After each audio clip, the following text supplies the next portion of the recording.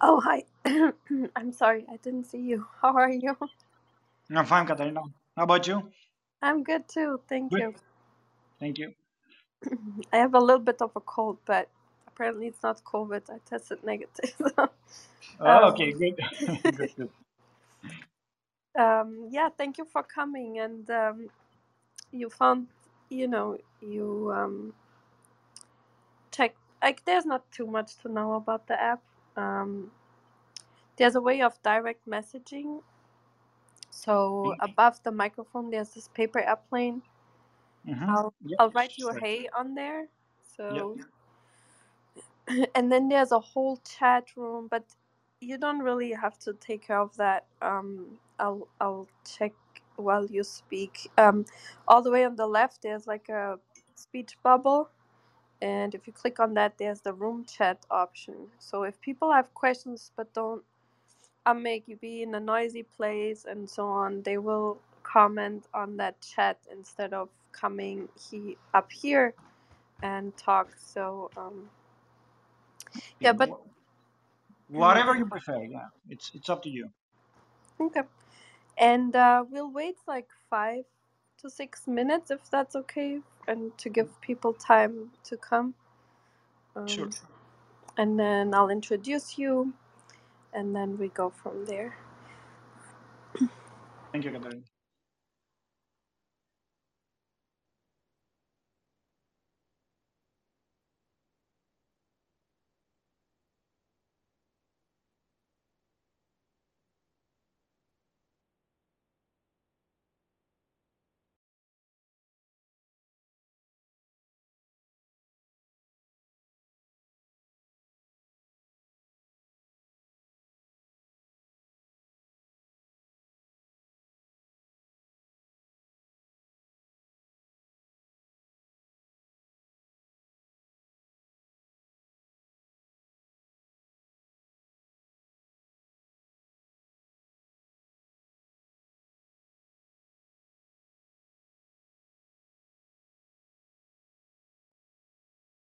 Hi, how are you? Hi, everybody. Dennis, meet Dr. Yes. Pascalis. So I want to make sure I say your name right. Um, Pascalis Gkoupidenis. Correct. Correct. Absolutely correct. Thank you.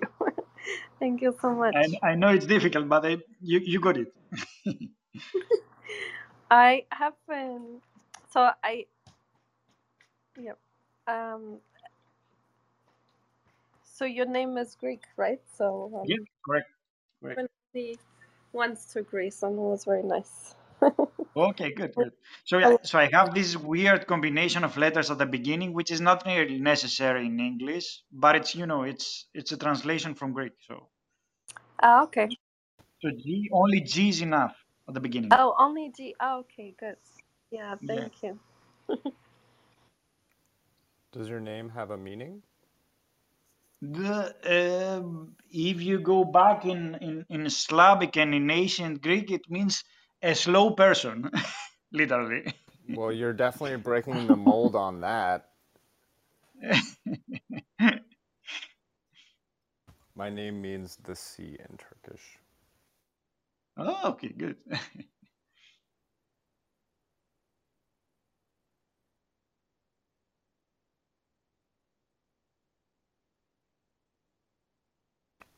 So we'll get started briefly. I'm going to start pinging some people in, and we'll have a great Saturday together.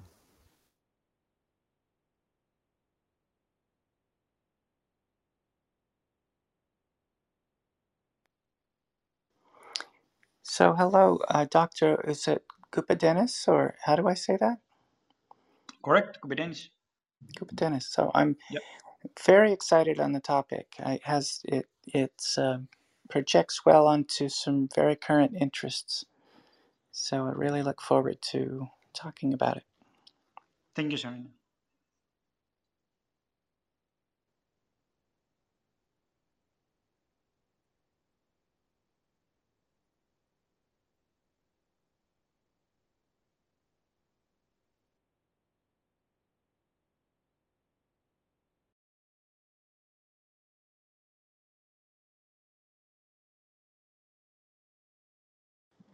I also went to Greece once, and this was in the 80s. And I was going to go to Mykonos, but I got on the wrong boat and ended up in Paros. But I stayed there a week and had a great time. No, I think Paris is even better. I mean, it's less crowded, so it's if you really want to enjoy a combination of sea and people and nightlife, it's much better than Mykonos, I think. Yeah, it was a wonderful time. Yeah, nice. I take 2 trips to Greece and I love them both. The eggs that you can get there are just, it's no comparison to what you can get in the US. But did Well, you I say, was Dennis, the eggs? Yeah, the chicken eggs. Oh, I really? don't remember which island I was on. It was on the west side, but we Mainland stayed. or in an island? It was an island. Hmm. It was there's limited amount of islands on the west side compared to to south or the east, but we stayed at a villa, I guess you'd call it, and Yep. the people who were hosting us, they had chickens on property and they would bring them to us every morning, and the color of the yolk and just the flavor, it was, yeah, and the food in Greece is amazing. Yeah, yeah. This is one thing that I miss here in Germany. To be honest with you, When was the last time you were back to Greece? I mean it's easy from here. So the last time was last summer. What was your So almost, what yeah. was your favorite culinary experience? In Greece, you mean, eh? When you last visited? Oh, to see my friends back. So I'm from a small city in the north, really in the north. So we are far away from the sea. So at least 2 or 3 hours drive. And in the winter it can be very cold. So it's snowing every day, every winter. So it's not how you imagine it.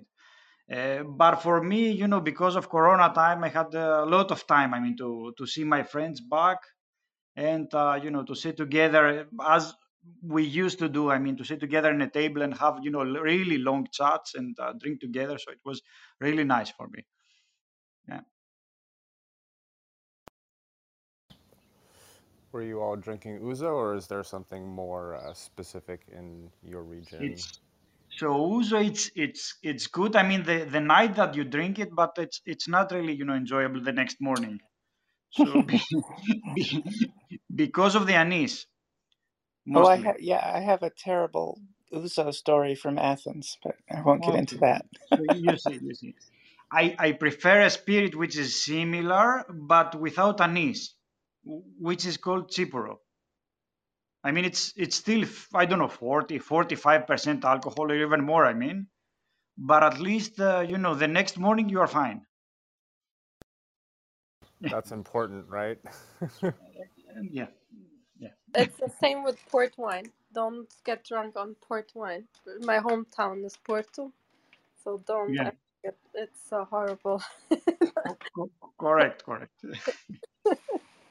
And you have a lot of people getting drunk, or it used to be. Now it's not totally for free because visiting the wine cellars was for free to drink 2 glasses. And you have a whole street full, like a whole part of the city. It's just wine cellar, so you can go from one to the next to the next. And in the wine cellar, it's cool, but then you get out of the wine cellar, and it's hot, and you don't feel good. I guess you have to know how to control it. Eh? You have to be experienced. Yeah. Yes, yeah. I mean, after showing everyone that visits my hometown, you get you get the experience. So I just okay. I think we can start. People will come in more because it's Saturday. But yeah. Let welcome everyone to Science Society, and today we have a really wonderful guest speaker talking about his really interesting research. So thank you, Dr. Paschalis Gkoupidenis, for coming and for taking the time to talk with us today here. And let me give you a little bit of some background information. Dr. Pascali, he earned his PhD in material science from NCSR Demokritos, Athens, Greece, in 2014. And this PhD research focused on ionic transport mechanisms of organic electrolytes, physics of ionic based devices, and of non volatile memories. And after his PhD, he joined a group of George Maliaras at the Department of Bioelectronics, EMSE in France, as a postdoc researcher. And there he continued, or he focused on the design and development of organic neuromorphic devices based on electrochemical concepts. And in 2017, he joined the Max Planck Institute for Polymer Research, and he's currently the group leader at the Department of Molecular Electronics. Yeah, so thank you so much for coming. It's a great honor to have you here, and the stage is yours. Thank Quickly you, before we Katerina, do for that, yep, yep. there's a question we'd like to ask. What, if you're willing to indulge us, what was the first experience that made you know that you wanted to pursue science as a profession, or what was the path of your journey to your current point? The first clear experience. So to be honest with you, I mean, in my bachelor's degree, I mean, I knew that I would like to do something with science, but I was not, really convinced that hardcore research would be something for me. And then, if I remember correctly, it was at some point during the end of my bachelor's degree where we had to take a project, and then basically this project was really important and really pivotal for me because it was I was really lucky to be involved in some microelectronic devices which were state of the art devices back then, industrial devices. And basically these devices were memory devices from ST Microelectronics, if I remember correctly. So in Europe is a leading technology uh, in industrial level. And basically these were the really at the edge of technology around mid 2000 or something like this.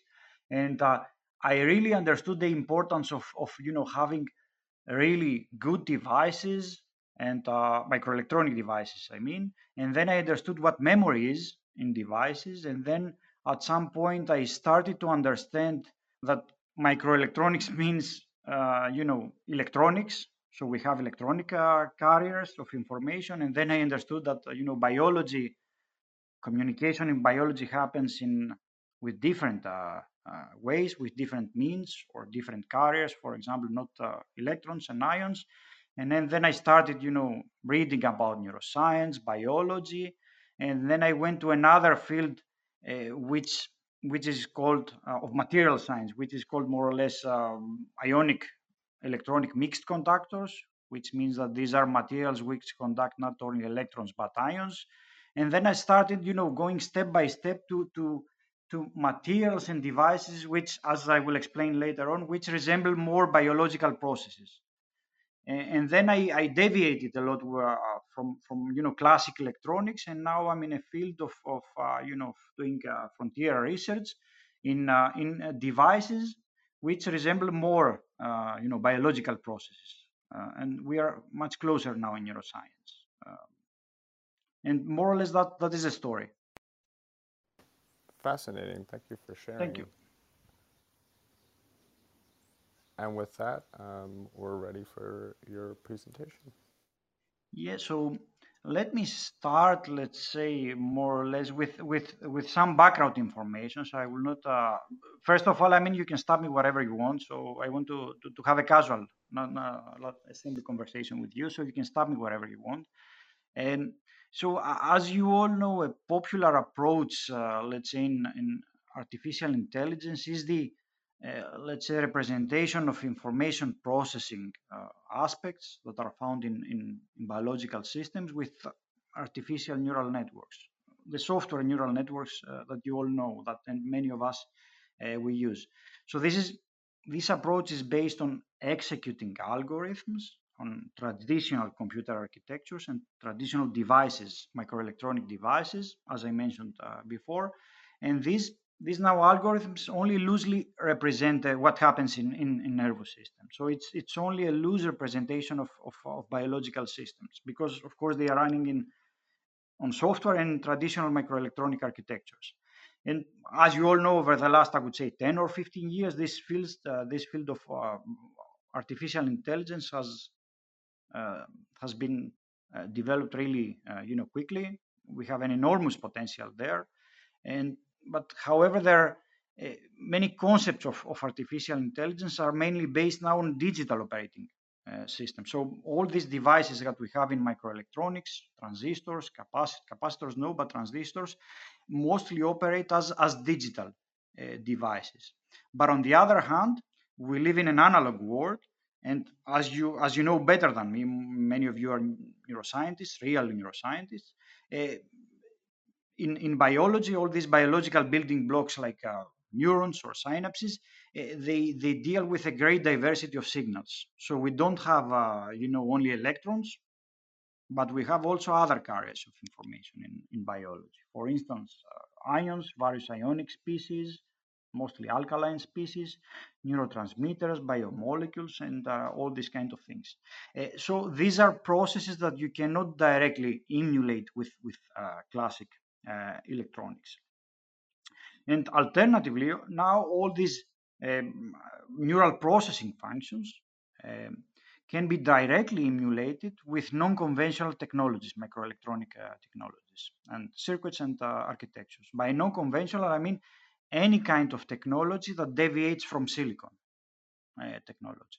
And we have many different, let's say, technologies there right now. Some of them are really fitted for specific applications. So, for example, for data intensive applications, and other approaches or other technologies and materials are mostly suited for interfacing with biological systems. So this is an example. As an example, I can say surely that organic devices fall into this category. So although this technology, this approach of artificial intelligence as we know it with software or machine learning was really successful and is really successful right now, there is ample of evidence that we have also to find new ways to emulate biological processes with technologies, meaning devices, microelectronic devices, circuits, or architectures. And for instance, you all know this example, this really impactful example that we had a few years ago. This supercomputer, which has been trained with more or less with deep neural networks. This AlphaGo computer from DeepMind, and this computer, as you know, won the world champion in this game Go back in 2015. I remember correctly, 16. And but if you see, the metrics are quite different. So, for instance, the supercomputer consists of a massive amount of hardware parts. So, for instance, hundreds and thousands of CPUs and GPU boards. But on the other hand, the player the only thing that he wants is a plate of he needs a meal. It's so simple. And in terms of let's say numbers, what we know from this supercomputer that was running in the background was that it consumes a power of 20 kilowatts. So this is the number. And what we know roughly for a brain, for a human brain, is that it consumes more or less 20 or even less watts of power. On one hand, we have a supercomputer, that is trained only to execute specific computational tasks. So it was trained to only to play this game Go or other various games, one-to-one games in other versions of this AlphaGo computer. But on the other hand, a nervous system is a general purpose intelligence system. So I believe that it's not really fair to right now to benchmark or to compare biological intelligence with this kind of supercomputer. And this is obvious why. So this is why we have to understand, uh, let's say, what are the basic or the most important computational primitives of biological systems. And we also have to understand how we can map those primitives with materials, microelectronic devices, circuits, or even systems. And another really interesting feature, at least for my research, is what we know, or the so-called Moravec's paradox. So Hans Moravec was and is a famous roboticist from CMU, from Carnegie Mellon. And what this paradox more or less says is that right now, it's easy to make computers to perform a sort of adult, let's say, like performance. So, for example, to execute hardcore computational tasks, to calculate equations and so on. But it's extremely difficult to give those the computer or a machine the ability of a 1-year-old to when it comes to perception, mobility, or the ability that we have to locomote in an open and unstructured environment. This is really a paradox. So, for example, what we know is that what the common belief, let me put it in this way, is that what we believe is that whatever is hard for computers should also be hard for humans. I mean, a task. But the reality is opposite in many cases. So, for example, a computer can really handle, many digit calculations, then can calculate many really huge numbers. For us, is more or less difficult to do it. But on the other hand, as I mentioned before, it's extremely difficult for a machine to give these capabilities to explore a really open and unstructured world, such as what happens with robotics, for example. This is really hard for a machine still. Many of those applications that you see on YouTube, they are really let's say, programmed, really, still now.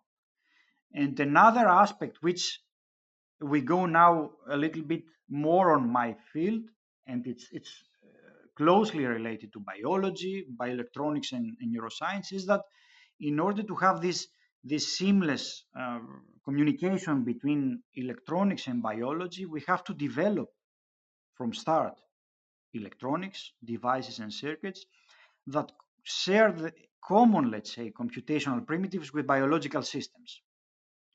And why that? More or less, they have to speak the same language in order to have a really efficient communication between a technology and biology. And right now, what we have, roughly, with what you most of biologists and neuroscientists use in a lab, I mean, multi-electrode arrays and all these kind of things, more or less we have a capacitive communication between electronics and biology. But as I mentioned also before, we have a whole diversity of signals and signaling in biology. So, for example, ions, alkaline ions, neurotransmitters, and we have to find ways to develop materials and devices in order to take into account all these carriers of information. And this is really important. So we are talking now not about artificial intelligence, but hybrid intelligence with those kind of systems. And now going back to my research, so my research is focused on a specific category of materials and devices.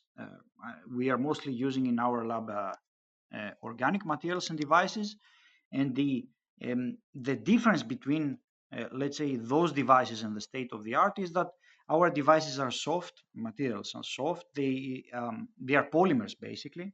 And if you have in mind what a polymer is like a soup of is like pasta. Uh, it consists of long strings of macro, let's say, molecules, which are loosely packed between each other. And then, because of this reason, because of this softness, these materials allow, let's say, more efficient communication between biology and electronics when these materials are incorporated in a device. So, for instance, if you imagine a classic material like silicon, uh, if you take a piece of silicon and you leave it in air, then it oxidizes.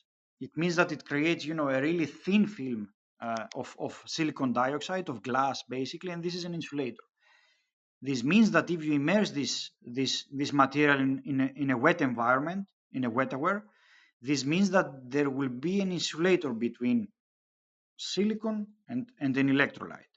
But on the other hand, with soft matter, with soft materials, you have a direct communication between, ions, neurotransmitters, and the material that you have.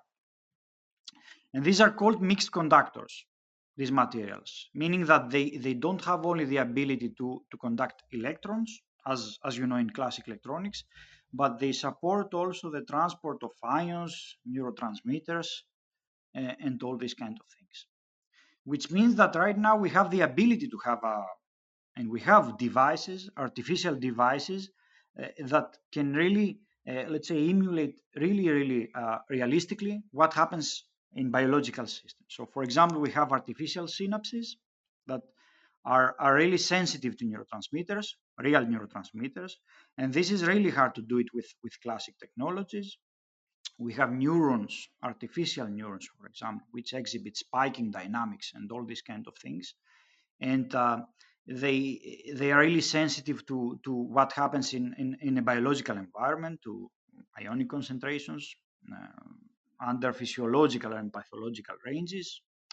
And um, right now, the key property right now is that so far we had artificial devices and neuromorphic computing devices which were able to perform only hardcore computing and basically to perform, let's say, computation, neuromorphic computation in an accelerated time.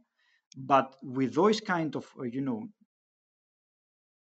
organic materials and devices, we have slow and dummy devices in a way, but all the time scales, the characteristic time scales, more or less the characteristic voltages, the carriers of information that are involved there, are really close to what happens in biology. And this is really important if in the future we want to create a technology which will be really efficiently communicating with biology. And this is really important, especially for closed loop, communication between electronics and biology, and for autonomous bioelectronic applications at the end.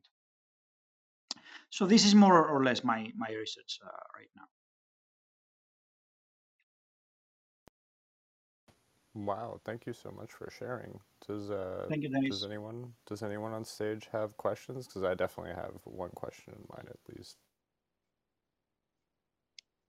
Super takes, because I was initially was going to say, okay, electronics solves all your life problems, but then I came in like 20 minutes later and it's still electronics. Like I'm like, you, like I have more than just electronic. I could I could make electronics work for me, you know, if I really try hard, like you do. Yeah, but what about the other things? Maybe we get more to the questions of the research first, and then we can go to the more general questions like this. So thank you, Paschalis, for sharing. And please, Dennis, Serena, Dr. Olu, go ahead with your questions, Dr. Shah. Okay, I'll go first. So, in the translation of the digital to the organic realm, so I'm thinking of when I took music composition and we were trying to translate musical notes to the digital platform, and there was a phenomena called quantizing, where basically the machine can't really, and this might have changed, this was some time ago, the machine really couldn't accurately capture all the nuance of the organic expression. So I wonder if this was Has there been a change in that? And if not, how do you compensate for this translation differential? Of course, Yuki. I mean, this is the obvious way to do it. I mean, as a first stage, as the basic communication. I mean, between an analog and a digital world. So you acquire signals, of course, and you digitize them, and this is really effective. I mean, this is really efficient. But if you want to avoid this, in a way, this conversion, then you have to perform as much as computation you can in the analog world. So if you want to avoid that, so for example, there are many applications that you want to obviously, when you convert those kind of signals into the digital world, you need additional electronics for many applications. So music was one example.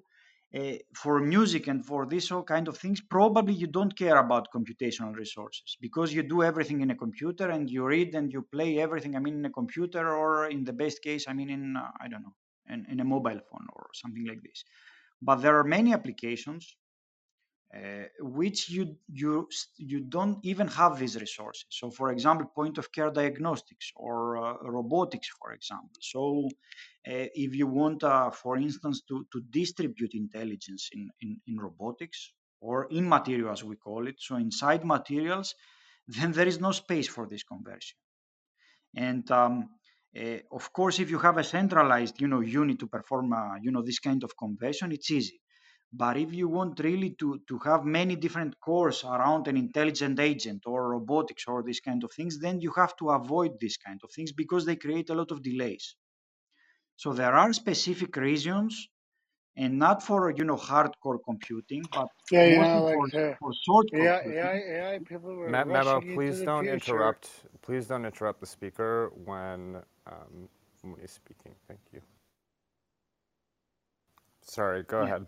So yeah, yeah. So of course this approach is and was really successful there, but especially in many applications of soft computing, it is beneficial to perform locally computation by avoiding this conversion between the analog and the digital world. And when we are talking uh, not about electrical signals but all the other kind of signals, obviously you want to perform everything there locally.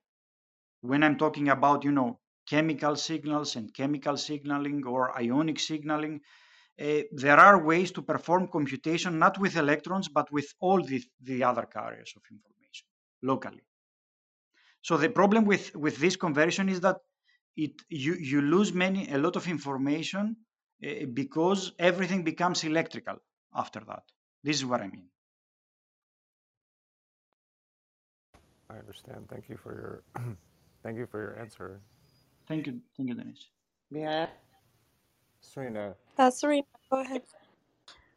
So yeah, I'm going to have a lot of questions as we get into the material. But you did briefly mention you had an artificial neuron.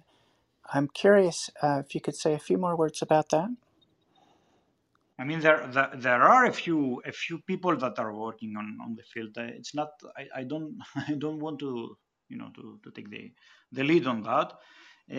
But there are right now small scale circuits which are neurons that um, they work with these principles that I've talked about right now.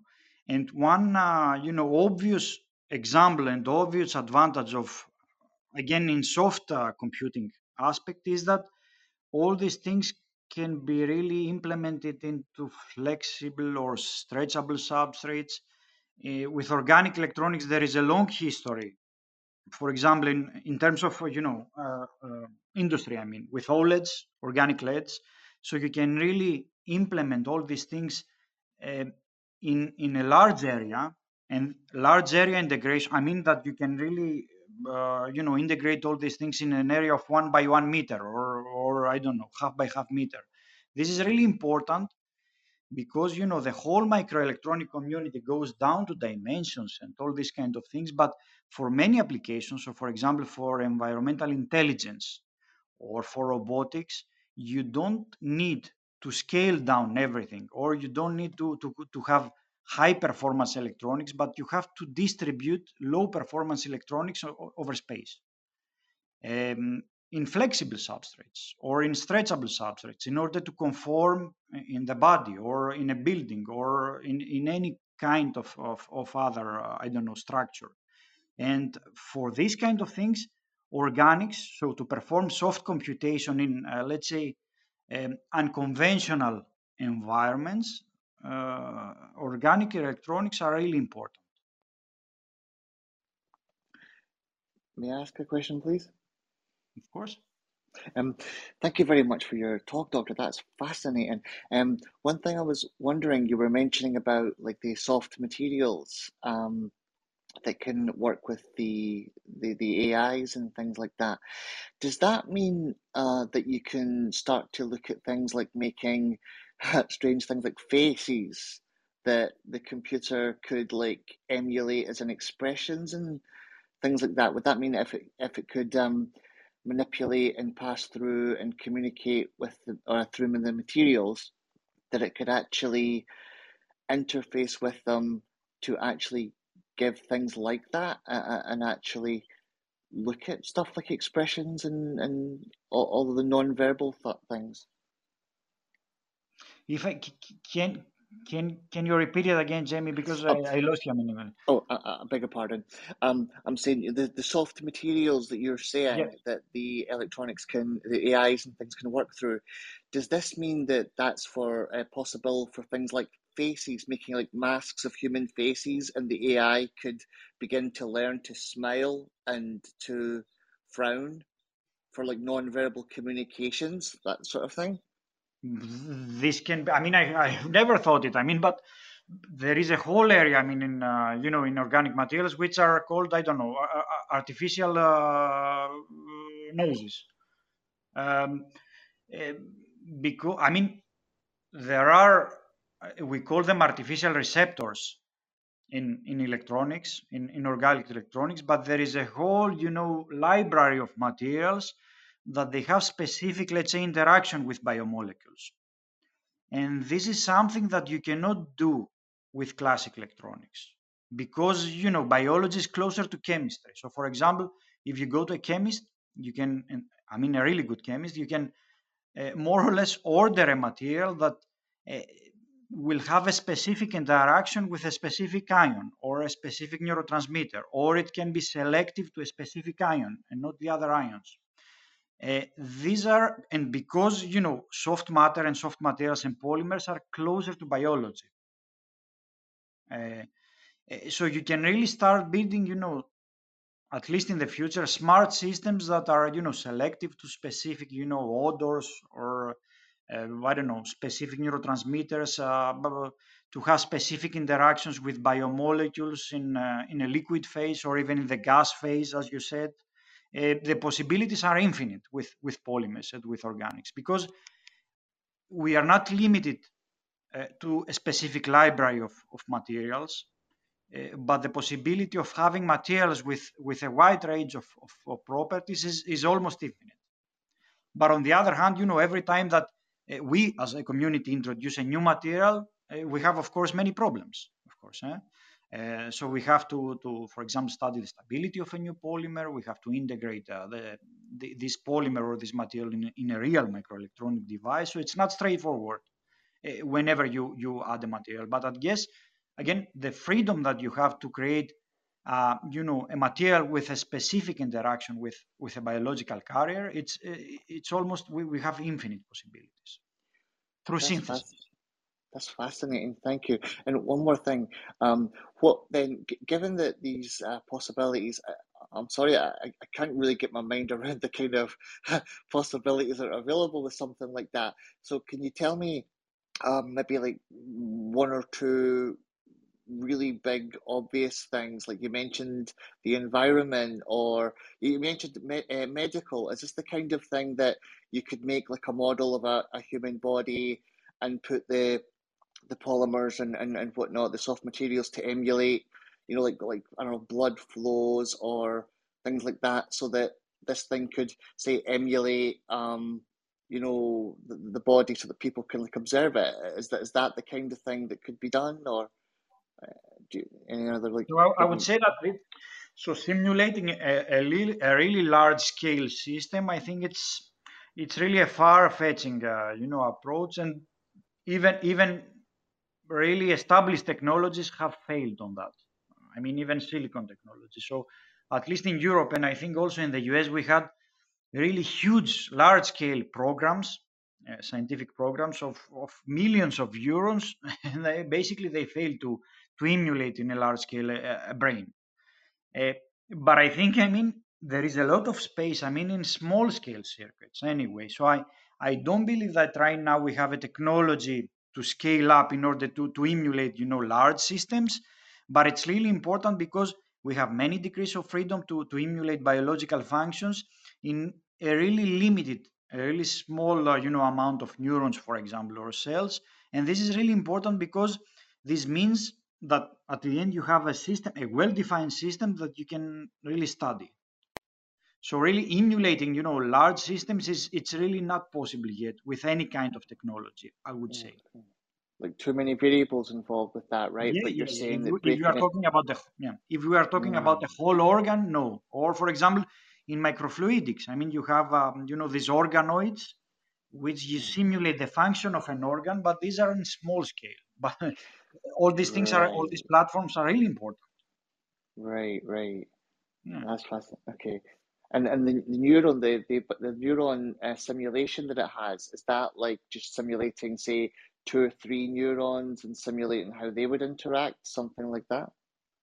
But at least what someone can do in a really cheap lab in a way with limited resources, at least you can do those things. But as I mentioned before, organic electronics is a community which in certain aspects it's really mature. So in many of you have in your mobile phones you have OLEDs, organic LEDs, light emitting diodes, which means that if there is an opportunity for commercialization, organic electronic, I mean the technologies that the community has, um, the community, let's say, has the capabilities to upscale something in a really industrial level. And then a successful example is, as I mentioned before, OLEDs, organic LEDs. So right now, what we do is limited in a few, let's say, elements. But of course, I mean, if there is a reason, of course, there are capabilities to extrapolate this into hundreds or thousands of elements of devices. I mean, industry can do that, or industrial partners, let's say. Incredible. Thank you very much. You're welcome. Hi, I had a question, just maybe a more basic one since I came into the room late, but would it be possible for us to pin a reference from your work, Dr. Paschalis? Because I just wanted to get more of a sense of the background of what you were talking about earlier, or if you have a recommended review. Yeah, I mean, we had a recent review. So this was, I mean, this describes the whole area, let's say, of organic neuromorphic electronics and mostly with materials that are more suitable for biological applications. So it's a general review, but it's a bit focused. So this was a review paper in Applied Physics Reviews 2020. Applied Physics Reviews 2020. The first author is Ling. Thank you. So this is something that I can really recommend to get an overview. Yeah, this is really exciting. I also Eric, you're a little bit far away from the microphone. I think we can. I cannot hear you. Maybe others can. Me too.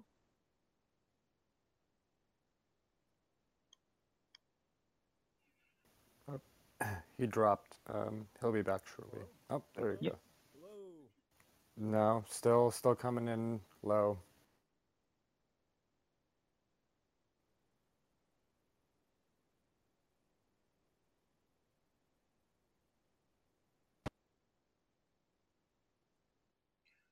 So what I find interesting is that you kind of can replicate really well the synchronicity and oscillations of a network, and that kind of the output reflects kind of very relatively similar to what we see in actual brain stimulation. And you also mentioned that you can basically reflect um, something like neuroplasticity. Would you like to explain maybe that aspect a little bit more to the audience? I think that's a very interesting one. Yeah, of course, Katarina. This is a really interesting question. So, because I didn't have time to mention that. So, the I mean, I described it a little bit, I mean, at the beginning, but it wasn't clear enough. So, the advantage that those materials or these devices have is that they operate in electrolytes. And when I mean operate in electrolytes, these can be solid electrolytes that you have in solid state batteries, for example, that you have in your mobile phones. You all have lithium batteries. More or less, we have devices that operate, the community has devices that operate as those kind of batteries, solid state. But on the other hand, those kind of technological devices, artificial devices, can also operate in liquid electrolytes, in salty electrolytes that we have in the brain also. And this is really important. I mean, if you want to emulate some high order phenomena that you find in the brain. So first, I mean, we introduced some of those things back in 2015, 16, I think, and the community was not really positive about this, especially community, coming from traditional microelectronics, because basically what we were proposing is the operation of electronics in liquids. And this is really weird for people coming from traditional technologies. But here is what happens. I mean, if you develop a technology which operates in liquids, in salty electrolytes, basically, what basically you can do is that, for instance, you have many devices which perform computation, and all these devices share a common or a global electrolyte, salty electrolyte, which means that whatever happens in the electrolyte can really change the properties, the electrical or the electrochemical, I would say, properties of all these devices globally. If you, for example, if you increase or decrease the concentration of ions, if you have a small deviation over a physiological range of ions, ionic species there of concentrations, then you really change the let's say the response of those devices. If you change a few degrees the temperature, or if you introduce small amounts of neurotransmitters there in the global medium, this is a global medium, this is the key, then suddenly you change the properties of all these devices. For you, for many of you that you are biologists and neuroscientists, this means that we have a platform to emulate homeostasis, biological homeostasis. Another important factor, for example, when you have global electrolytes, is that the devices that we have that share a global electrolyte communicate between each other through this global electrolyte, which means that if you have, for instance, an electrochemical oscillation from somewhere, from the electrolyte that is applied, that is forced on the electrolyte, then suddenly all these devices can, let's say, are connected, are functionally connected through this global oscillation, and then their response can be synchronized, or we have, as we call it, phase locking between these global oscillations and what happens in a single device level. This is more or less what we have in LFPs, in local field potentials, in the brain, for example. So my point is that by having a global electrolyte, even an aqueous electrolyte, that is shared to many of those devices that perform local computation, means that we have a medium, this electrolyte, that serves as a connectivity medium or homeostasis medium, or a medium for synchronizing devices. And these are high order phenomena that you cannot easily replicate them with other technologies. So they have to be sensitive, let's say, to ions, neurotransmitters, and all these kind of things. And the second part of your question, if I remember correctly, Katarina, was about plasticity. So imagine that more or less those devices are working as batteries in the simplest approach.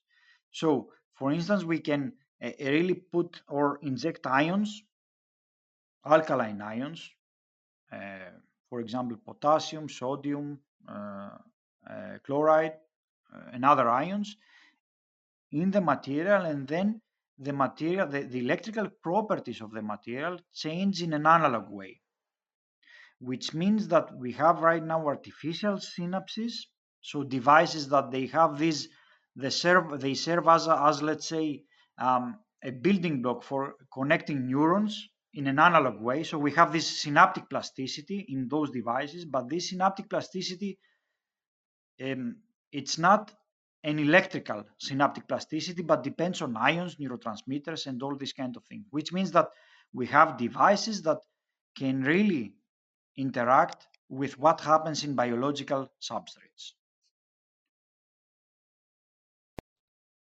Yeah, I think that is a very important part of these devices. I don't think, I mean, we have, neural networks that can through reinforcement learning, Of course. kind of, but it's not a physical. It's so, we had guest speaker Miguel Nicolelis and Ronald Zuccarello here. I'm not sure if you Yep. know. Yeah, you know him. They always say, or they wrote the book together, The Relativistic Brain, and basically one of the big problems is that you cannot, like in the current state of regular AI or neural networks, you don't have a physical change in the material that kind of reflects the memory that is built. And I think that's the big difference of your devices and the current usually used devices, which could maybe just to have that physical difference. Do you think that will make a big change in AI? Yeah. I think it will make a really big change in AI because, as I mentioned, I mean, AI now is based on devices which have electronic properties, only electronic properties. But as you all know, I mean, you have a whole diversity of signals, and every carrier plays a specific role on signaling, which means that if, for example, in the future we build artificial network, I will not call them networks, but if we let's say if we build physical networks that are sensitive to all these carriers of information, we might be able in the future to capture biological processes more precisely. This is a really important aspect, of course. And there are also many aspects. So, for example, when we are talking about the technology, right now the capabilities, for example, of traditional technologies in upscaling, to integrate the number of devices are enormous. So right now, silicon can really integrate, millions and billions of devices into a single substrate. The difficult thing is how you connect them. So you know better than me that we have a whole diversity of connecting topologies in biology. We have local topologies, global topologies, really regular topologies, three-dimensional connectivity, and it's really difficult to. So this is the limiting factor right now. It's really difficult to find a technological way right now to emulate this connectivity. It's impossible to do it with technology. This Yes, parallel connectivity. another big problem that we currently have in the field is just the scaling up of the computation, like of biological systems. We are way more efficient, with a little bit of food. We do all this Yeah, computation. So, I agree. will your devices also be like innovate that efficiency aspect? in principle, some of those devices, and this is the race right now. I mean, in principle, one of those aspects, because right now, I mean, for the moment, I just described only, qualitative properties, but of course, we should have also metrics, real metrics for that. So, for instance, having devices that operate at the millivolt range, so 1 or 2 or 3 millivolts, which are close to what happens in biology, is really important in terms of power consumption. So right now, for example, because all these devices are working liquids with ions, that the energy that you want to to transport some ions inside water is really low. uh, the operation voltages basically, or the differences that we need to apply in voltages, are in this range, so 5, 10, 20 millivolts, and this is closer to what happens in biology, meaning that if we in the future we integrate many of those devices, this means that overall this circuit or this system will consume less energy and less power, and this is really important. As I Yeah. mentioned at the beginning, 20 kilo, 20 kilowatts and 20 watts is the difference, more or less, between, a supercomputer and the brain. So the difference is enormous still. Well, I'm really enamored with your approach of using physical and chemical systems to make novel devices and computations. And I'm curious about the paper that's pinned to the top of the room, where you describe long-range interactions between macromolecules on the order of 100 nanometers or so. I'd be interested to hear a little bit more about those systems, because they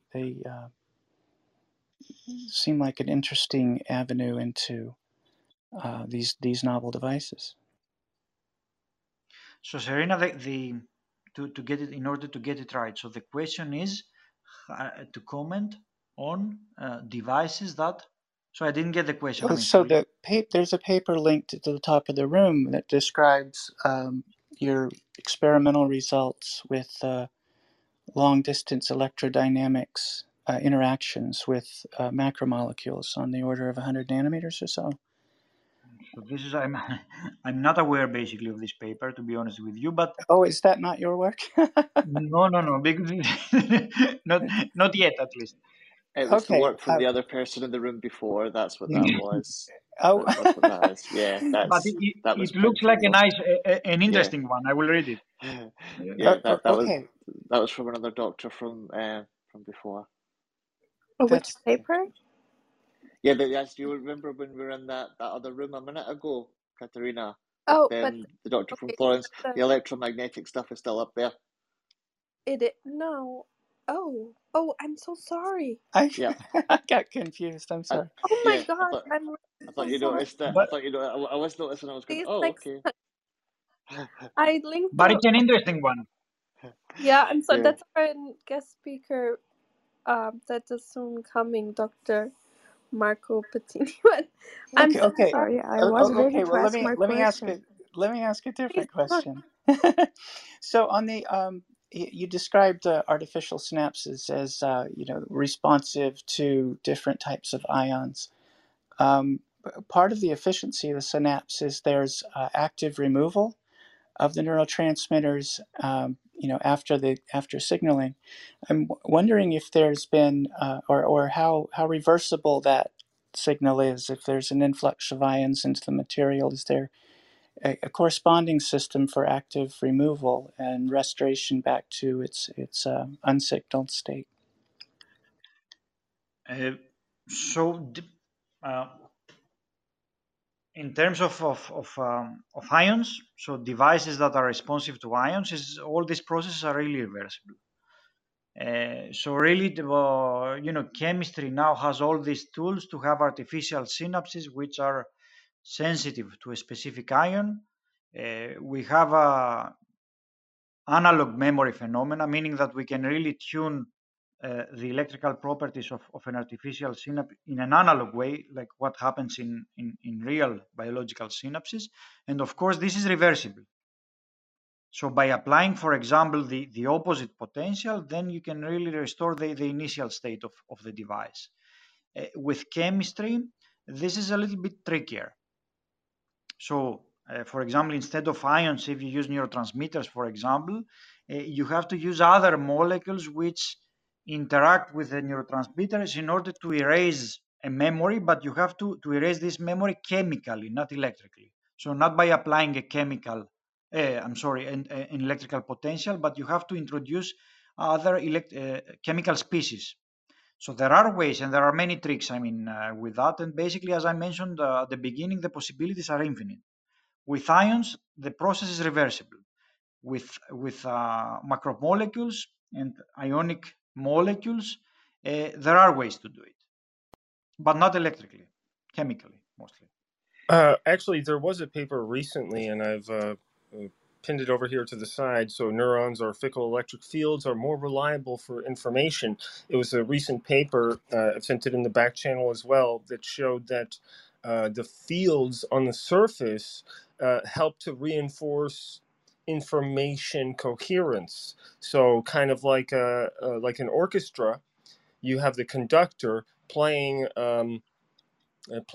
Basically playing the orchestra, and each musician can be interchanged. So that's why, for example, the hypothesis in the paper is that that's part of the reason why the brain is so robust in information processing, because there's this strange kind of coupling with the field and the electromechanical functions of the cells as well. So perhaps you're familiar with it, perhaps not, but I was curious what you thought of that. So this was, if I remember correctly, this was a paper in Brain or something like this. So it had a really nice artwork, if I remember correctly, right? Please forgive me if I'm totally misunderstanding something, but if you can use chemicals and electrolytes and things in this way, does that mean, you mentioned before, the slightest change in like voltage or something can actually have a different effect on the technology, yeah, the calculations and stuff like that? That you said that, yeah? More or less, yes. Yeah. Does that mean then that if you had like essentially like a little chemical brain, does that allow for like much more robust sort of creative problem solving for something, rather than a very, very complex, like all obviously in the computer you have to have formulas and conditions and everything, whereas this could allow for a lot more like here's a problem here, and it can actually solve it in a different way, or think or process it in a different way each time you put the same problem in. Look, this is a really important and interesting question, Jamie. So, and this goes back to my biomimicry. So when I say biomimicry, I mean biomimicry in general. So when the first airplane from Wright brothers was introduced, so the main question was, do you really need wings that flapping back and forth, to have an airplane? So the question that we always have, all these people, all these communities that they are working biomimicry, is that up to which extent you have to emulate biology to be efficient. And of course, right now, the only answer that we have is that, of course, right now, it's what we have is not enough, at least.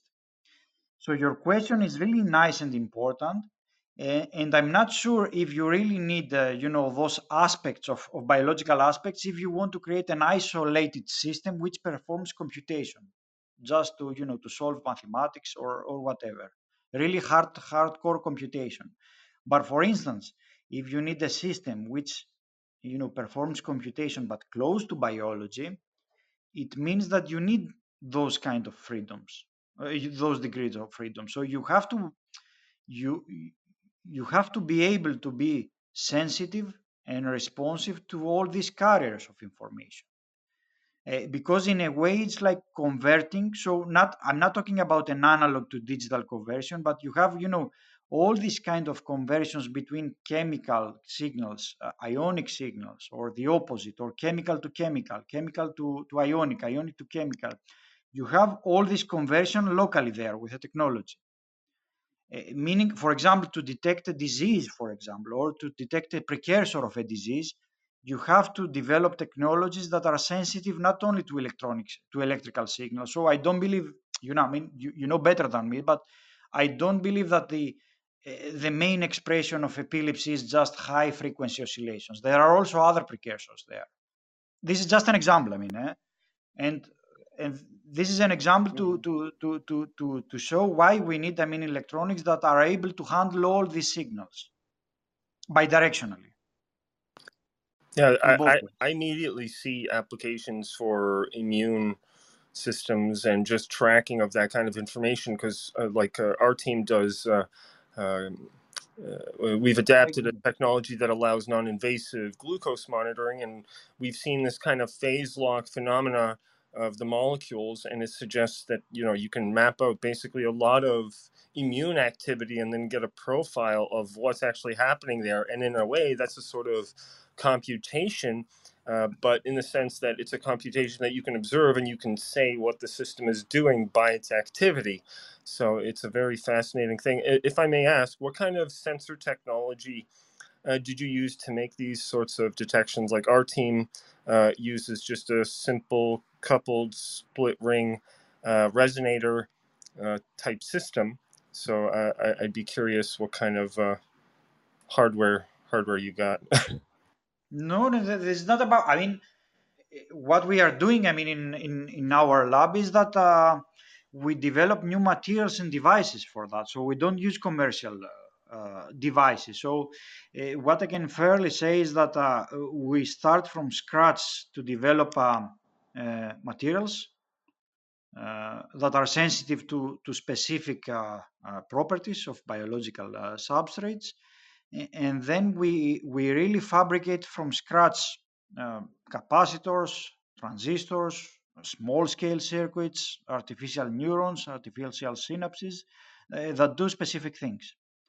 So I don't have a specific answer for that, but we start from zero to fabricate devices. So this is our expertise more or less in my lab. Yeah. We're more designing the kind of circuit or the meta material just to get like a Yeah. better increase in sensitivity, but we don't actually go to the material science. So Yeah. could you comment perhaps on the material science? I apologize if it was already stated. So No, no, it, I didn't spend a lot of time, to be honest with you, on that. So uh, to put it in a framework, basically, we mostly use materials which are called organic mixed conductors, which the main, I mean, they have a palette of properties, but the main properties of those materials, and these materials, of course, are a part of a device, but the core property of those materials is that they conduct not only electrons, but also ions. They can support the transport um, of molecular ions, of neurotransmitters deep into their volume, and uh, they can perform this translation or this transduction between an ionic signal and an electronic signal. Mixed conductor means that, I mean, I don't want to go into the details in chemistry, but what happens is that whenever there are ions in this polymer, these ions can change the electronic conductivity of this polymer, which means that those materials and devices, they perform an ion to electron converter and conversion process, which means that those devices, they are, let's say, a bridge between the analog ionic world that you have in biology and the electronics, which more or less they accept electrons. So they perform this kind of conversions, and this conversion is local, so it happens in situ on a biological environment that's because of oh, okay. chemistry. So that seems to Because of be what's chemistry. missing, for example, with Neuralink, because they seem to have only captured one of the components. If I may ask a further follow-up question, what is the, I guess, industrial potential here? Because for us, it's all about keeping it very, very cheap. And perhaps this is not appropriate to ask, so please feel free to dismiss the question. But what is the cost of manufacturing these kinds of platforms right now? I I'm not sure, to be honest with you, that I'm not able to comment on that. So it really depends on the process that you have on lab. So for us, because cost is not really critical, and precision is really critical. We tend to use really precise, let's say, processes to have devices which are 100% reproducible. So for us, because we are a lab, I mean, cost for us doesn't really matter. But when there is an idea, and we have to translate this idea in an industrial level, then we go into this kind of discussions, and then there are possibilities to decrease the cost. So, for instance, as I briefly mentioned, I mean, at the beginning, all this organic electronics. The nice with organic electronics is that they are uh, they can be really implemented with additive manufacturing methods, as we call them. So you can really print them with 3D printing, inject printing, in large scales with something that is called screen printing. So these are massive techniques, and basically the only thing that you need is a nozzle to to just print on a flexible substrate. And these techniques, I mean, because this is a parallel and massive technique, in principle it's much easier and much less expensive than what we do in our lab. So the short answer is that in our lab we choose, because there are many reasons, to use expensive techniques, but in principle all this can be translated to a massive and really cheap techniques. Yeah, that's kind of I guess Yeah, the path that we had was the prototype was a few $1,000s, and now it's yeah, tens of the dollars prototype. because we Yeah, were able to yeah, piggyback off of yeah, the yeah, silicon industry and other yeah, technologies that exist out there. So it was yeah. quite interesting being able to do that. Do you see that as a possibility, or uh, Yeah, yeah, up to an extent, yeah. So if I may comment, I mean, on the previous, discussion part, the limiting factor, which is not necessarily, negative in many cases, that uh, the cost in many cases is when you develop new materials. So to find ways to synthesize new polymers and new materials can be really costly, and to find ways to upscale, you can synthesize a really nice material and polymer that has incredible properties, and you might have only a few grams of a few milligrams. And then there is a whole story of how you upscale those kind of things, to create kilograms of these polymers. And I think the cost is there. So the cost is mostly, on the side of chemistry, to be honest with you, because all the other processes are more or less established. yeah, So yeah, microfabrication processes are established. I mean, it's not a problem. So how you develop materials that are in let's say less expensive side is And critical. was your search criteria or your search process for these materials, was it computational or analytical? Uh, Depends on what you want to do, basically. So what we do as a methodology mostly is that this is by rule. I mean, in in the lab, I mean, because it's most the fastest and the most efficient ways that many of those materials are commercially available, to be honest with you. So when we start a study, we tend to prefer commercially available materials in order to extract our initial conclusions. And then after that, once we have the conclusions, then we start, talking with chemists to have a specific function. Then on this discussion, some theoreticians might be involved, as you said, which perform computation.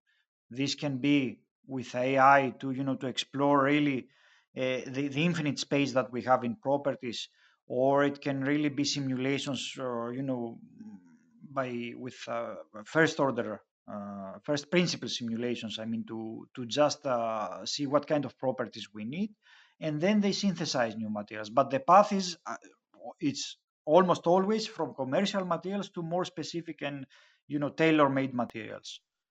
This is the Yeah, way we do it usually. yeah, because like our team, for example, was able to do some analytical work up to a point, and then the explosion of complexity forced us to then embrace some of these computational methods just because of the size Yeah, of yeah, the yeah, space. yeah. So I was just curious, like, what your methodology was, because I started off my academic career being in more of an analytical kind of scientist, and then now I'm kind of seeing myself doing more and more computational things. There's still that human intuition element guiding the vision, but It's really important. yeah, Yeah. but the really interesting results are computational. It seems more and more. Although there was a recent speaker here, I forget the speaker's name, but they had an amazing result, just purely analytical with chemistry, which just blew my mind because I don't hear that often nowadays. So that's why I asked the question. Thank you. Thank Dr. you. Thank you. So, McKenzie, yep. Please. was it the talk on Wednesday, Eric? Dr. Lewis McKenzie? It was, I believe it was the female scientist. I hate to say it even that way, but she spoke with a German accent, maybe, or some sort of accent, and she talked about the idea of choosing a molecule through first principles, and then going on from there. So. Yeah, it was a He was actually also Greek. It's about the pathogens, the microbe resistant. yeah, the antibiotic To resistance. She breaking. had a novel breakthrough that was. Yeah, to breaking. Mm-hmm. Yeah, exactly. Well, I was also And curious about the if you've looked at ways in terms of isolating and compartmentalizing some of these systems. So whether they have ion selective membranes or combined fields and hybrid approaches, whether you can or have looked at constructing arrays of them. So the particular history of the ionic composition or in the fields of any particular cell, not biological, but just as a region of space that's somewhat insulated, can carry that history as a part of the computation. Is that making sense? I mean, in terms of arrays of these that can hold state and time history. Oh, that's an interesting. I'm also curious about that. Yeah. Yeah. I mean, so let me put it this way. So if you want, if so, the community 10 years ago or even earlier, so the main task of the community was to build devices and circuit for logic applications. Logic applications means more or less classic electronics as you know them. And the critical part of classic electronics is that they have to be stable over time. So if a circuit operates in the same way, in a way today, it has to operate in this exactly the same way some months after that. But what you say is exactly what happens in biology. So if we flip a little bit, I mean, the properties that some materials of those have, which are not, for sure, are not good for logic circuits, is that they have this ability to integrate over time, for example, ionic signals. So they change. So what they called, I mean, in the community, they called that, a shift in or a drift. I mean, in the behavior of the device. But actually, this drift is really predictable. And by taking advantage of those kind of drifts or the integration of ionic signals over time, then you have devices which evolve over time. In Well, the in the long sense scale. that it's a kind of analog computing, in the sense that Yeah, yeah, yeah, yeah. it would be a primary And feature of the device, yeah, that you're designing, and it seems and certainly with additive manufacturing and other types of technologies, you could fabricate larger arrays of these things that could have analogy to hidden layers or this kind of thing, but would be physical and in real time responsive. And you could couple in light information, ionic information, field information, but it would be in essence an analog computational device. I have sort of a different question about whether these systems that you've built can be used to model um, specific diseases, especially like ion channel diseases, as you were talking about. I think some of the composition of these materials that you could probably model ion channel disorders that lead to things like epilepsy or migraine or ataxia, and then see how those play out in your models, and then maybe even test possible drugs or interventions to affect the progression of the disease through this. Is there work in that area being done? Is that like the Absolutely. organic little circuits? Sorry, just to clarify, is that like, where they say, oh, this is like an organ, this is like a lung, and you can see those kind of, Yeah. is that what you mean, Dr. Olu? Yeah, so the idea is that once you've built this system that's a model of some specific ion channel based disease, then you can test different compounds to see if it then affects the progression of the disease or modifies the progression of the disease. In a really well controllable environment. This is absolutely correct. So, for instance, so the community uses this term, neural accelerator in classic, artificial neural networks. But if we extend this term, for sure we can have in the future disease accelerators, for example, by having these circuits. So you're absolutely correct. Yeah, and for me, it's a really fascinating field of research.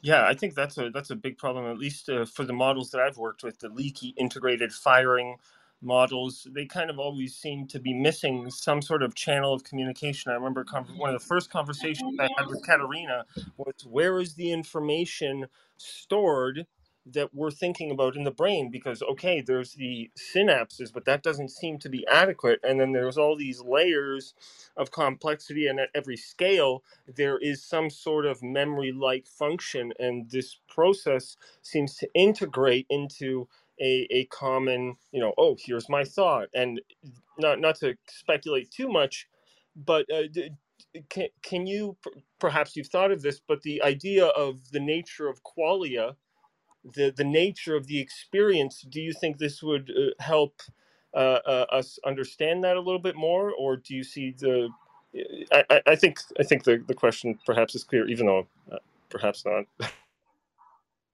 For me, the question remains a question, but it's a really fascinating question. I mean, I don't know if all these things, come up by small, systems and by compartmentalization of a system, or you really need large scale systems. But for me, it's a really fascinating aspect. So Okay, yeah. I cannot answer on this Yeah, directly, yeah. to be honest. Yeah, I was just curious because it seems that we're slowly building up more and more of the channels that represent the encoded information, and then being able to decode it, we get that much closer to the subjective quality of experience of conscious thought or that sort of thing. I have another question.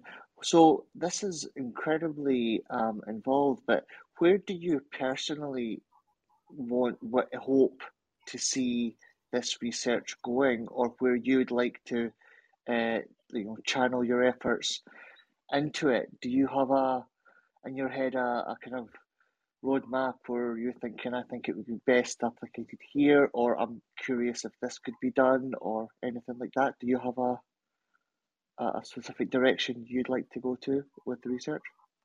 If there was industrial people listening, they're like, hey, what should we do?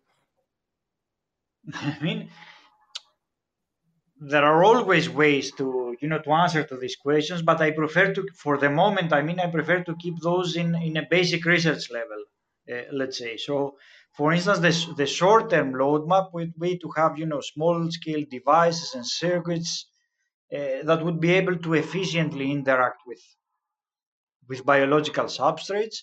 And then I believe that if we have metrics which are competitive or quite different than what we have commercially available right now, I believe that there will be a way for extrapolating those things. So for me, it's really important to build a solid background of these kind of things right now. And this is the scope of, at least at the institute that I'm working. So they perform basic research, Max Planck Society. So I think it's really important. To build a solid foundation on these kind of things right now, and applications will come. I'm sure about this. Okay, maybe the question, if it was rephrased, where would you see this work potentially being in 7 No, 5? no. Actually, that was my question, because I was asking where did he himself and you answered me, doctor, by saying you believe that the topic just needs the thorough research that it deserves. Yes, Yeah. and that's where you're looking at the moment, just to thoroughly understand it better. And Yeah. So yeah, to develop, let's say, if you want to put it in a short phrase or in a couple of sentences, is to develop low power electronics, organic electronics, which have enhanced abilities to communicate with biological substrates, and then in this way we will have platforms in order to have bidirectional communication with biology. Fascinating. So, Thank you very much. you're welcome. That's amazing. I wonder if, of course, this would probably interest the folks over at Neuralink, because that's immediately what I think of, but perhaps that's incorrect, but very exciting. Thank you. Yeah, I wanted to check in with you about your time availability, if you still have a few minutes, or because we've been going for an hour and 20 minutes, and I apologize again about No worries, no worries. I mean, it's my pleasure. It's my pleasure.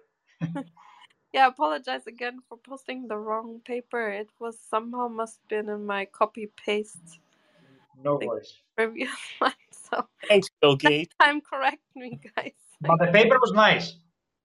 Yeah, he will be coming. I can check. Dr. Marco Bettini from Italy. He will be coming later this month. So yeah. So everyone, please follow the Science Society. How you do that is on the top where it's written Science Society. There's this little greenhouse. If you click on it, you will see the dates, like the rooms that we will have, and some short information. And you can join the club.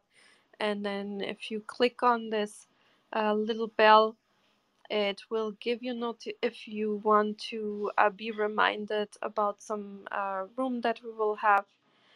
You will be reminded if you click on the little bell. And yeah, so I think we have one more person who came up last minute. The red eye, so to speak, Andrew Cuttafin, a friend of mine. So I hope the question is amazing, as your questions are always interesting, Andrew. Good afternoon, everyone. Thank you very much for giving me the opportunity to ask Dr. Paschalis a question. Kalispera, Dr. Paschalis. I do not speak Greek, but I just thought you'll feel homely with a good evening greeting in Greek. I'm wondering, I feel so bad for missing the conversation, but thankfully the replays are on, so I'll definitely have a listen and read the paper as well. I'm wondering if you can speak a bit on Brian Johnson's project named Kernel spelled with a K. It's a non-invasive brain-computer interface.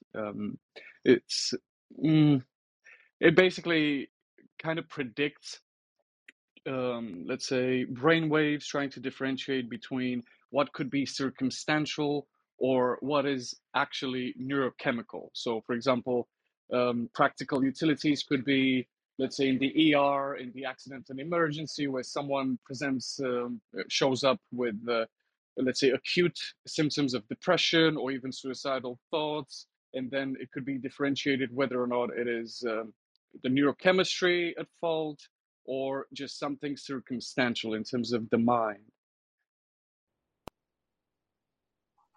No, I'm not. So this is a really nice comment. I mean, so I'm not really deeply aware. I mean, of this research, but I think it's, it's really important to have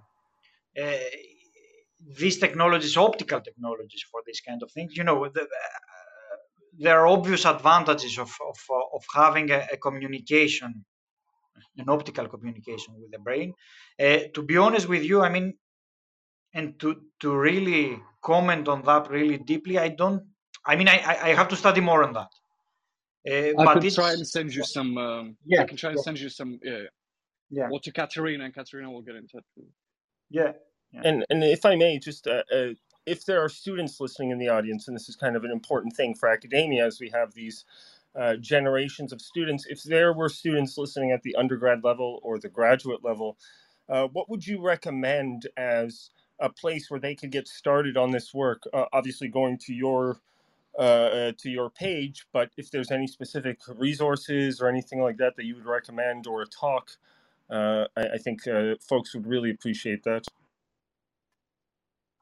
So what I can do is I can post a few review papers, but I think the best way is to start with a few review papers which summarize uh, more or less the state of the art and the advancements and the key properties of those kind of materials. And as a general advice would be that someone who wants to be successful on that has to be on the interface, between electronics and biology, has to be super interested in what happens in biology. Although if even me, I mean, I don't have a background in biology and neuroscience, but it's really important to live on this interface for me. But I can share, if you want, a few review papers on that, and perspective papers. We Yes. also have a few interesting perspectives on that. I'll Dr. make sure. Paschalis, I have another quick follow-up question. This is a bit Of more course. entertaining for everyone, Yeah, and including yourself. yeah. Are you connected with your, let's say, fellow countryman Manolis Kellis? Manolis who? Manolis Kellis. I don't know him. MIT researcher, yeah. No, I don't know him personally. Yeah. I hope somehow you get connected with him. Yeah, I'll try to send you some. Yeah, the two of them should definitely connect, yeah. Okay, good to know that. Thank you. I'll back channel the name. Maybe I can try to invite him and then let you know. Maybe we can do that. Andrew, if you send me a link, yeah, that would be great. I'll do that. That's actually the plan for the next round, maybe later this year. We were planning on, because we had some guest speakers that have like overlap of interests and sometimes know each other, sometimes don't, but it's interesting. So we were planning on doing rooms like this in the future where we have maybe more kind of a panel discussing a topic. I think that would be interesting for everyone, or where maybe That could be incredibly interesting. Count me in. Yeah, of course. Yeah, I sent you both the link to Manolis Kellis Wikipedia, Katerina and Dr. Yeah, he Paschalis. also did a feature on Lex Friedman. So if you're curious about doing that, I'm sure the cool kids hanging out with the cool kids will get you on Lex Friedman. So I think reaching out to the public and doing public outreach with even like super cutting edge theoretical science, I think is really useful. I recall going to a talk in high school in grade 12. I drove almost 2 hours to go see Edward Witten, and it made such an impression that I studied very, very hard for a very long time. So I think it's always exciting to do that sort of thing. But thank you very much for joining us today. I think Clubhouse is a wonderful place to meet all these like-minded people, and Katerina, the founder of the club, is doing such a great job. I don't know when you sleep, Katerina, so you'll have to tell us the secret in another life or something. Well, this night I really didn't. I don't know until when did the room yesterday go, Dennis? I think I fell asleep at like 1:30 a.m. I'm not sure. Till like 4 in the morning your time. No, it's fine. I just fell asleep at some point, and then I'm also sick on top, so I'm not very good today. I really apologize. So, Dr. Paschalis, for people that joined the room like myself a bit more late, maybe if with Katerina's permission, if we're heading towards the end of the room, maybe a retrospect of what has been discussed, a bit of a boiling down. The boiling down of my research, you mean, eh? Or in general? Yeah, distill years into seconds, please. Go for it. The lingo house is reset the room. That's what people say. 1 minute. So the first conclusion of the discussion before 7 p.m. my time, I mean, was that you don't drink ouzo, you don't drink something with anise. So this was the first conclusion, if you remember. Much. In the wine. So this was the first one. And just to let people know, I tweeted out to Manolis Kellis on Twitter. I had the good fortune thank you. to follow him, and he followed me back because of some interesting thing that I wanted to talk to him about. He's a very wonderful speaker, very soft-spoken, speaks like a Jedi. And one of my favorite stories that he told was when I think his child's bicycle was stolen, and the child was very upset. And he said, "Look, we're lucky enough to be well off enough that we could afford to have a bicycle stolen. But those who stole the bicycle, imagine how their life is. It must be that much more difficult." And it created this level of compassion. And I've used that line myself when people have had their items stolen, and it creates a certain level of comfort and compassion. So not only is he a wonderful scientist as yourself, but the level of compassion that I think sometimes scientists demonstrate is a good thing for society, especially Oh yeah. nowadays when everything seems very chaotic. That's a Thank you, really good Dennis. share, Io. Also, that's a very fortunate glitch in the matrix that you guys follow each other, yourself and Paschalis. Also, a quick share. I also had my bike stolen when I was a young boy, and I never understood until I grew up later. My mom said they needed it more. I just couldn't comprehend that at the time. I was just going to say thank you, Dennis. That means I won't feel bad when I steal your bike.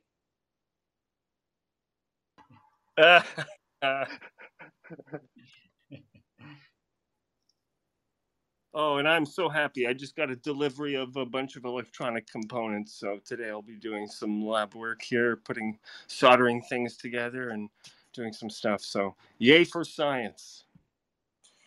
Okay, so yeah, Here, here. thank you so much everyone for coming, and especially to Paschalis. Thank you so much. It was a great pleasure. Such Thank a you great very much, Doctor. Thank For you so me as much. well. Thank you very much. Really, I mean it. yeah, thank you. And Thank you. Hope to please connect come again back in the anytime. future. Yeah, come back Me too. anytime.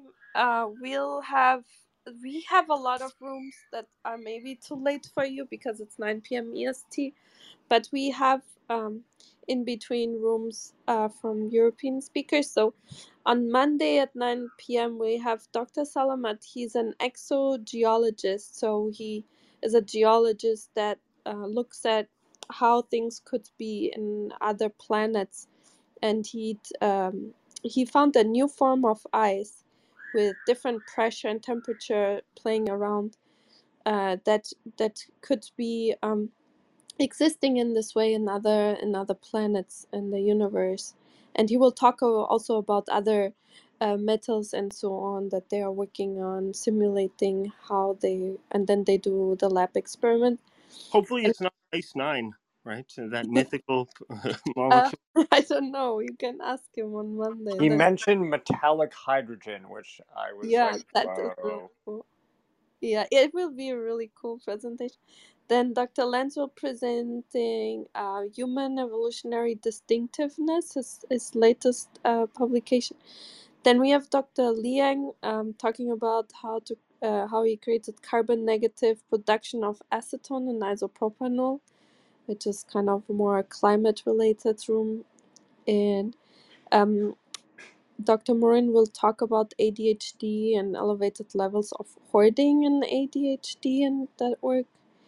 And then we'll have Dr. Emre coming to talk about this really cool new research about the nasal spray that stops memory decay and Alzheimer's. I'm very excited about that on Friday. And then on Saturday at the same time, we started today at 1 p.m. EST, we'll have the Dr. Marco Pettini. We talk about the paper that was posted by my mistake, about long distance electrodynamic intermolecular forces. So he's a really nice person and a really wonderful scientist. So I'm also really excited to have him. And yeah, thank you so much again. This was a wonderful room, Paschalis. I really appreciate. Thank you Evkaristo, all. Paschalis. Thank you, folks. Have a nice rest of the day. Thanks, you too. For your weekend, Have a great Thank evening. Doctor. you. Bye, everyone. Much respect, everyone. Bye, Oh everyone. yeah, and tomorrow we have the weekly recap at this time at 1 p.m. EST. So if you missed rooms throughout the week, we'll give like a short summary version, like in 1 hour room where we just summarize what we heard and give people another opportunity to like listen in and ask a few questions. So if you missed rooms, or didn't get to ask a question, if we can answer them, we'll be happy to do that. So, okay, bye. Now, Bye. 3, Bye. Bye. 1, bye everyone.